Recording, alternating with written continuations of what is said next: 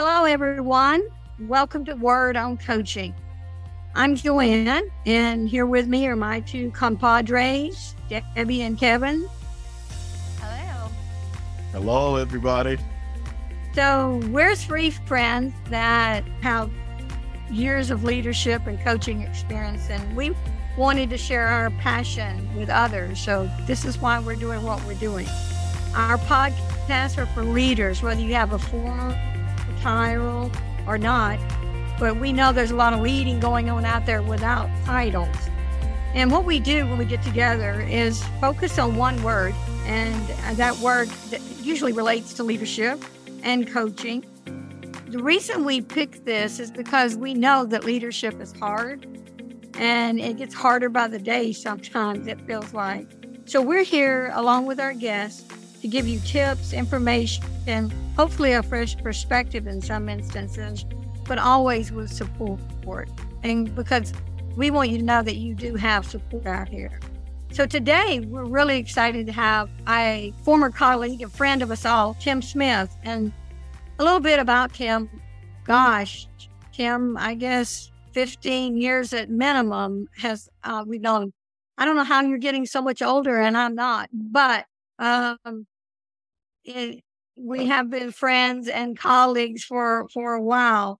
And one of the things, Tim and I talk a lot about personality assessments. And Tim and I always talk about we're on two ends of a spectrum.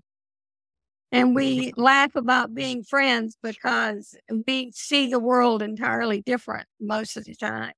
I respect and admire Tim. He's a great coach. And we're just excited that you're here tonight, Tim. So, tell us a little bit, tell our audience a little bit about yourself, and we'll jump in. Oh, thank you. Yeah, so first, it is really good to be here. I'm happy to see all of you again. A little about me. I guess I've been kind of coaching full time for about 4 years. Excited to share that I just got my PCC in November of last year, which feels like an accomplishment. And I think that maybe a new fun thing, I really have been finally discovering my niche with coaching and working this cool niche with very analytical thinkers. So a lot of engineers, attorneys, people that work in finance and accounting, many of them in leadership roles. And I'm really getting the opportunity to help them in some areas where they could use some help, particularly around building their EQ, improving their communication skills, and then definitely managing some of the overthinking that can come with people that are really good at thinking. And I like it. It really kind of fans my fire because it's letting me bring a lot of my favorite topics together. And that's, emotional intelligence and coaching and analytical thinking and leadership. So it's been a really cool little niche for me to discover and refine. Yeah, so that's the word we picked, right? Was emotional intelligence. I guess the obvious question is, and we know there's a lot of buzz out there. It's not like it's a new thing, but it's kind of like we come back around and it's really a lot of buzz and a lot of trending out there talking about EQ. So why do you think it is now such an important topic? Why do you hear so much about it right now? And especially in relationship to leadership? Oh, that's a good question. I think it's always been important. I think it's been gaining popularity since the late 90s. But I think more and more important is we're seeing millennials take up bigger and bigger space in the workforce, and now Gen Z moving in. Their expectations of how they are going to be treated in the workplace are very different than like me as a Gen Xer or baby boomers before me.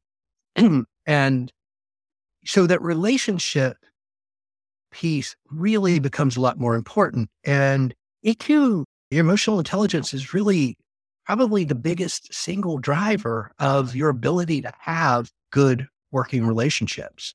So I think that's probably what it is. It's more important because our workforce expects different from us as leaders now. I think it's really interesting that you brought that up, Tim. I just saw an article the other day. We keep hearing the phrase quiet quitting. That's the new one, right? The new buzz phrase. And it was actually talking about these younger generations. It's not that they're quiet quitting. It's that they want more connectedness, more relationships, which is the whole EQ piece. And I think sometimes people assume they don't want it. And so that I think, I hear a lot of leaders struggle with, what do I do with my Gen Xers and my Gen Zers and all that? And so all leaders out there, listen up, because Tim's going to tell you what you need to do to help them really connect with those employees. Yeah, I was thinking about that also. I've been listening and reading, and I heard an article about work from home, and some of the people were responding, well, if I go into the office, why am I going to the office? I want to connect with people when I come into the office. I just don't want to sit at my desk and work on my same spreadsheet. So when I come to the office, what am I going to do? So when we think about emotional intelligence, it's becoming, even more important because the expectation of leaders and people being more emotionally intelligent to make those connections, I think, is increasing. So Tim, as we talk about this, maybe there could be somebody out there that's really not sure what we mean when we say emotional intelligence. So what is emotional intelligence?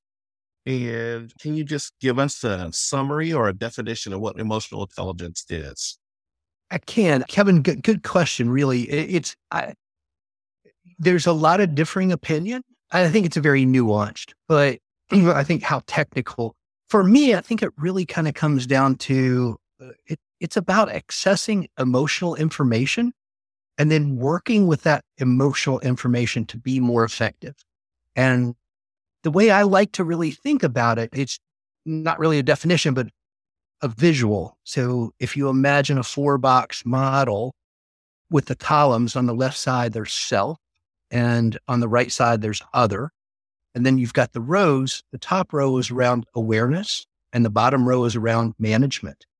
So if you overlay those rows and columns, you get, upper left, self-awareness. Upper right, you've got social awareness or empathy. On the lower row or the lower boxes, you've got lower left, self-management. So can I keep my composure? Can I keep my optimism? Can I keep my motivation? And then you kind of pull all of those together in that lower right corner with relationship management or social management. And that's where leadership really comes in. That's where you're talking about influence. You're talking about inspiration. You're talking about teamwork. You're talking about conflict management. In my head, it's always that 4-box model. That's very helpful to think about that, because I know at different times I had conversations with people about emotional intelligence, and it's like, this is an influence strategy. I mean, you have to be able to manage yourself if you're going to influence others in a positive way. So thanks for sharing that. That's good distinction. I like that visual. It'll be easy to remember, right? So I think we can learn a lot, Tim, from people's journeys and experiences, their stories. So tell us a little bit about your story with EQ, Tim. What was your biggest discovery on your journey to learning more about emotional intelligence? Again, Joanna, you said 15 years ago, a minute ago. It was actually 19 years. And one of my first big peaks into my lack of emotional intelligence was going through a leadership development program that Joanna and Debbie were both involved in as facilitators and coaches. And part of that program, we did a 360. It was the first time I had ever been involved in a 360 assessment. And some of the feedback I got was really pointed, let's say, very eye-opening. And I think for me, the big takeaway there was the difference between intent and impact. And it's something that I've carried with me for a long time. There were oftentimes I thought I was being funny. I thought I was being efficient in a conversation. And a lot of people were experiencing me as not funny, but cynical, sarcastic, and not being efficient in a conversation, being blunt or being direct. And I think that was a huge, that kind of set me off on this path of like, oh, wow, I maybe I don't know myself as well as I thought I did. And I would say like the ongoing journey from that was to learn to understand the difference between being introspective and being self-aware, because they're not the same thing. I think I've always been very introspective. I was an introspective child. I think that might come with introversion, but introspection and self-awareness, they don't always equal each other. So I think learning that how I understand myself is just one piece of that puzzle, one facet of it, and to keep looking and expanding, what does self-awareness mean? It's a journey. It's not a destination. Totally agree. I totally agree. And thanks for that correction on the 19 years. That was our relationship.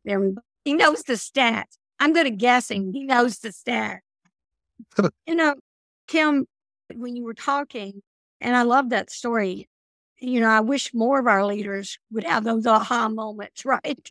Go in, they're like, yeah, they look at their 360 and they don't make that connection.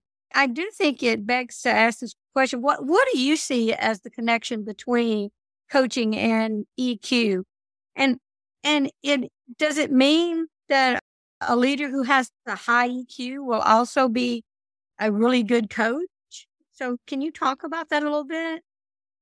Yeah. That makes me think of, it makes me think of something I learned in math like 1,000 years ago. The square is a rhombus, but a rhombus isn't necessarily a square. So with that meaning, I think, does a high EQ leader equal a good coach? No, I don't think implicitly, but I think it's really hard to be a good coaching leader without high EQ. So I think you know what I mean? Like the coaching is a different skill set, but your coaching skills and your skill as a coaching leader is going to be far more effective with high EQ than it would be without. You got us thinking tonight, Tim. You got us. Tim's got us thinking deeply about these things. I failed geometry though, so no, I like the comparison. I was thinking as we're having this conversation about EQ and coaching and different things, is how do we integrate EQ into our coaching? How do we do that? That is a thoughtful question. There's part of me that just believes that happens. I at least. All right. First of all, let me say this. I don't feel like I've mastered emotional intelligence on my own, so I don't want to talk like I have.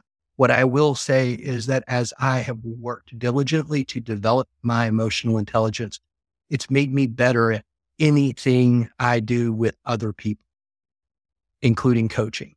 So while I say what I said a minute ago, coaching is a different skill set than leading. It's a different skill set than maybe having high EQ or knowing how to use high EQ.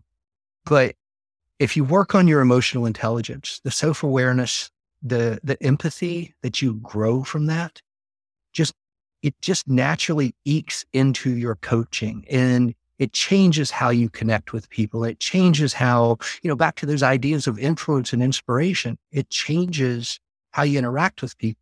And that's where I think that the big connection is. So maybe it's not like, if I do this, then this happens, but more like on the journey of developing your own EQ, you become better at this other place where you connect with people. Yeah. When you were saying that, Tim, I just thought about what you were saying about emotional intelligence making you better at other aspects and in your relationships. And I was thinking EQ it's kind of like salt. When used appropriately, it makes everything better. Well, it's knowing how to use it. I like that. And very much agree. It is like salt. And I can see with emotional intelligence, like if you're self-aware as a leader, like if you know you're one of those leaders that is not good at silence, or, doesn't like to ask, would rather tell than ask questions, or maybe you're aware of your biases because we all have them and you manage those. Or the empathy piece, like, hey, I'm going to go into this conversation with the intention of trying to understand the other person instead of drilling home, my point of view. So I see a lot of correlations, like you said, that if I am high in EQ, it will make me a better coach because I'll bring that into that skill set and who I am. And I can remember when we first started training to become coaches, I was a little taken aback because the beginning of it, we were doing so much work on ourselves. And I'm like, hold on. Like, I thought this coaching stuff was about doing stuff to other people, right? Why are we spending so much time on ourselves here? And I think that's the other EQ piece, right? It's part of it is about managing yourself and, the work that you do on who you are and how you show up. And then the other piece is how you use that to connect and understand and support other people. I see a lot of correlations. Like you said, they're two different things, but there's definitely those correlations between them.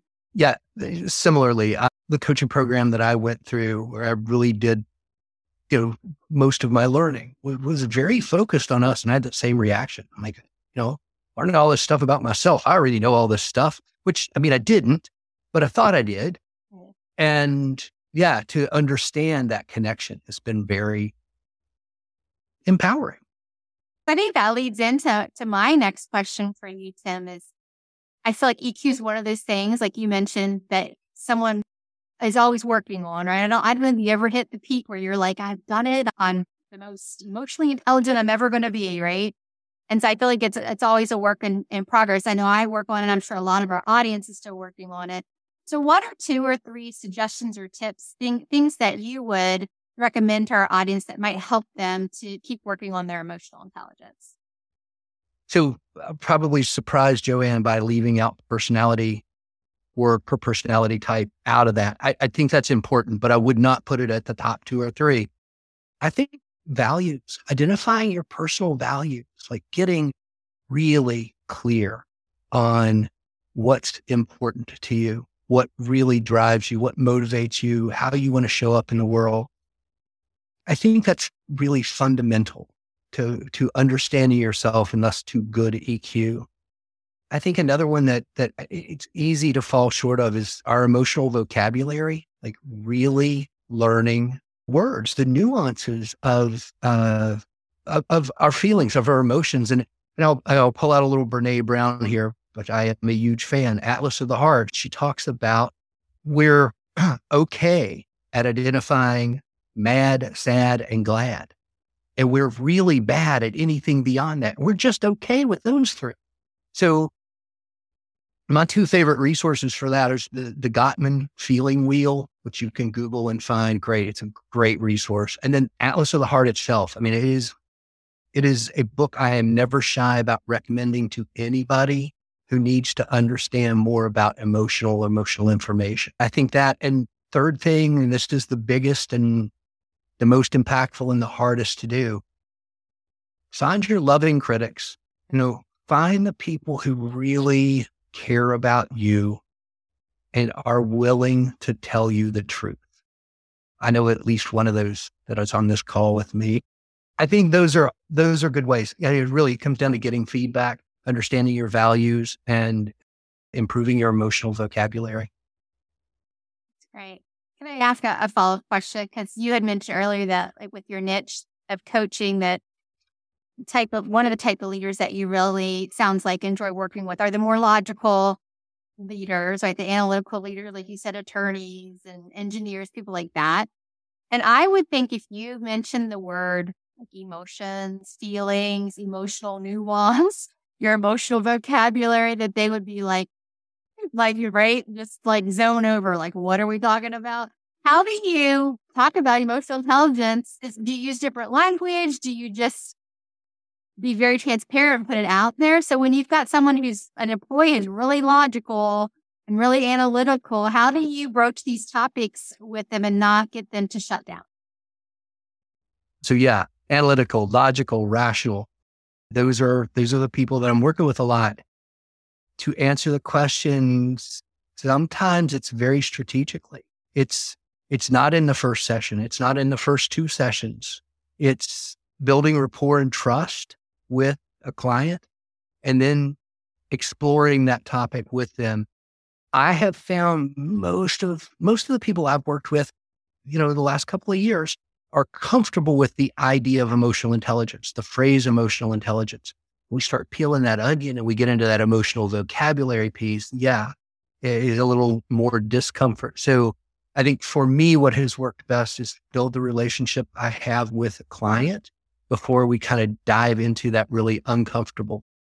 Yeah, if you think about what we do is a combination of our thoughts and our feelings and our actions, a lot of the people that I'm working with are very oriented to the thinking piece, followed closely by the doing piece, and feelings and emotions are far distant. So you kind of have to play a long game in those coaching relationships. That's great advice for a leader, right? It's what you started with. Build that relationship, build that that foundation, and then you can have these harder, maybe more uncomfortable conversations. Yes. Tim, I was reading this article on this rather large study that was done on emotional intelligence and how as leaders, as we grow up that rank or that corporate ladder or move from, first line all the way to even CEO, that what they noticed in this study was that a lot of the leaders, as they climb up the ladder, is that they lose empathy. And that was startling to me.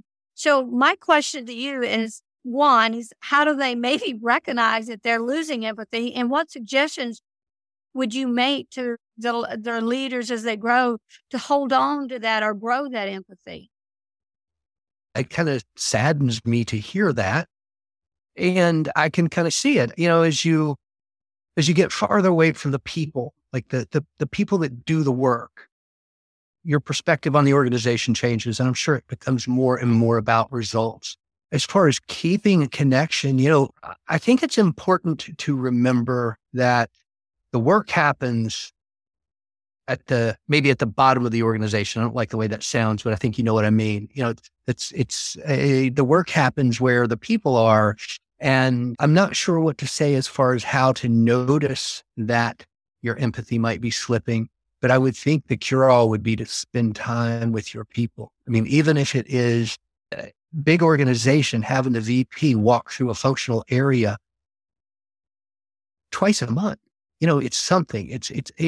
Get a feel for what they're experiencing. Have an understanding. Hear them talking. Hear them, and you don't have to spend lots of time, but just get snippets. Be seen. Be experienced. I think I would like to think that would help. Yeah, thanks for that. Well, I could talk a lot more about that, but I want to be respectful of time. We always ask our guests a few questions. We promise they're not that hard. So the first question that I want to ask you is, what is a book that you think a leader coach should read? Well, y'all have got some good questions for me tonight. The first book that comes to mind is 3 Vital Questions by, I think, David Emerald. And I think it's a neat way of looking at coaching in the business setting. But it's also a really cool spin on the Karpman drama triangle, or the DDT, the dreaded drama triangle, which is, this model of how we interact with people in relationship that we're in relationships with. And yeah, I just think it's written as a fable, but it's got a lot of information in it. And it's been a book I've gone back to lots of times. Very cool. We'll add that in the notes so people can grab that title if they need it. So Tim, what's the question that someone's asked you? So you've been on the other end of coaching, right? So what's a question that really gave you pause or allowed you to think a little deeper? So I will share this. I've been working with an awesome coach named SB Ross out of Roanoke, Virginia. And she is really good at helping me see my assumptions. And usually with something like, man, I feel like I hear some assumptions in there. So I don't even know that it's really a question. It's more just like this big check. I'm sharing what my experience is, or I'm talking about it. And she is, respectful enough, caring enough to point out to me where I'm letting assumption play in. I'm letting my narrative, I'm letting my storyline play into how I'm experiencing or how I'm acting or what I'm thinking about. Perfect. And I love the reminder. It doesn't have to be a question, right? It could be an observation or a statement. I love that. So besides EQ, what we talked about tonight, Tim, what is your word on coaching? Ooh, my word on coaching, uncomfortable. Yeah. Get uncomfortable. If you're comfortable, you're probably not growing, especially if you're a leader and you're getting your feet wet with coaching. Take the risk. Get uncomfortable. Try it. Chances are really strong that you are not going to do anything horrible. Okay? You might ask a question that doesn't land or make an observation that somebody disagrees with, but get uncomfortable and take that chance. So Brene Brown, courage over comfort, right? Yeah. That's her big quote. Yeah. Thank you. Thanks, Tim. We really appreciate you spending time with us tonight and sharing your experiences and your insights, just, from your own journey, but also your experience working with other leaders. I'm sure our audience has written down a lot of stuff that they can take away. And Joanne and Kevin, it's always a pleasure to have you guys on our podcast as well. And thank you to our audience for listening. We so appreciate you all and that you keep following us and listening to the podcast. There are more podcasts to check out. We're in season 6. So if you missed some of the earlier seasons, Tim was on an earlier season, go out and check some of those out. We're going to have some more coming to you in season 6. We have a Coaches 3 Facebook page if you'd like to connect with us there. And also, we love to mention our book with the same name as our podcast, The Word on Coaching. And we've been hearing lots of people saying, hey, I'm buying a copy of the book and I'm buying it for my mentee or my team or the group that I work with or my child. So buy a copy for yourself and buy a copy for someone else. As always, we appreciate you guys. And until next time, that's The Word on Coaching.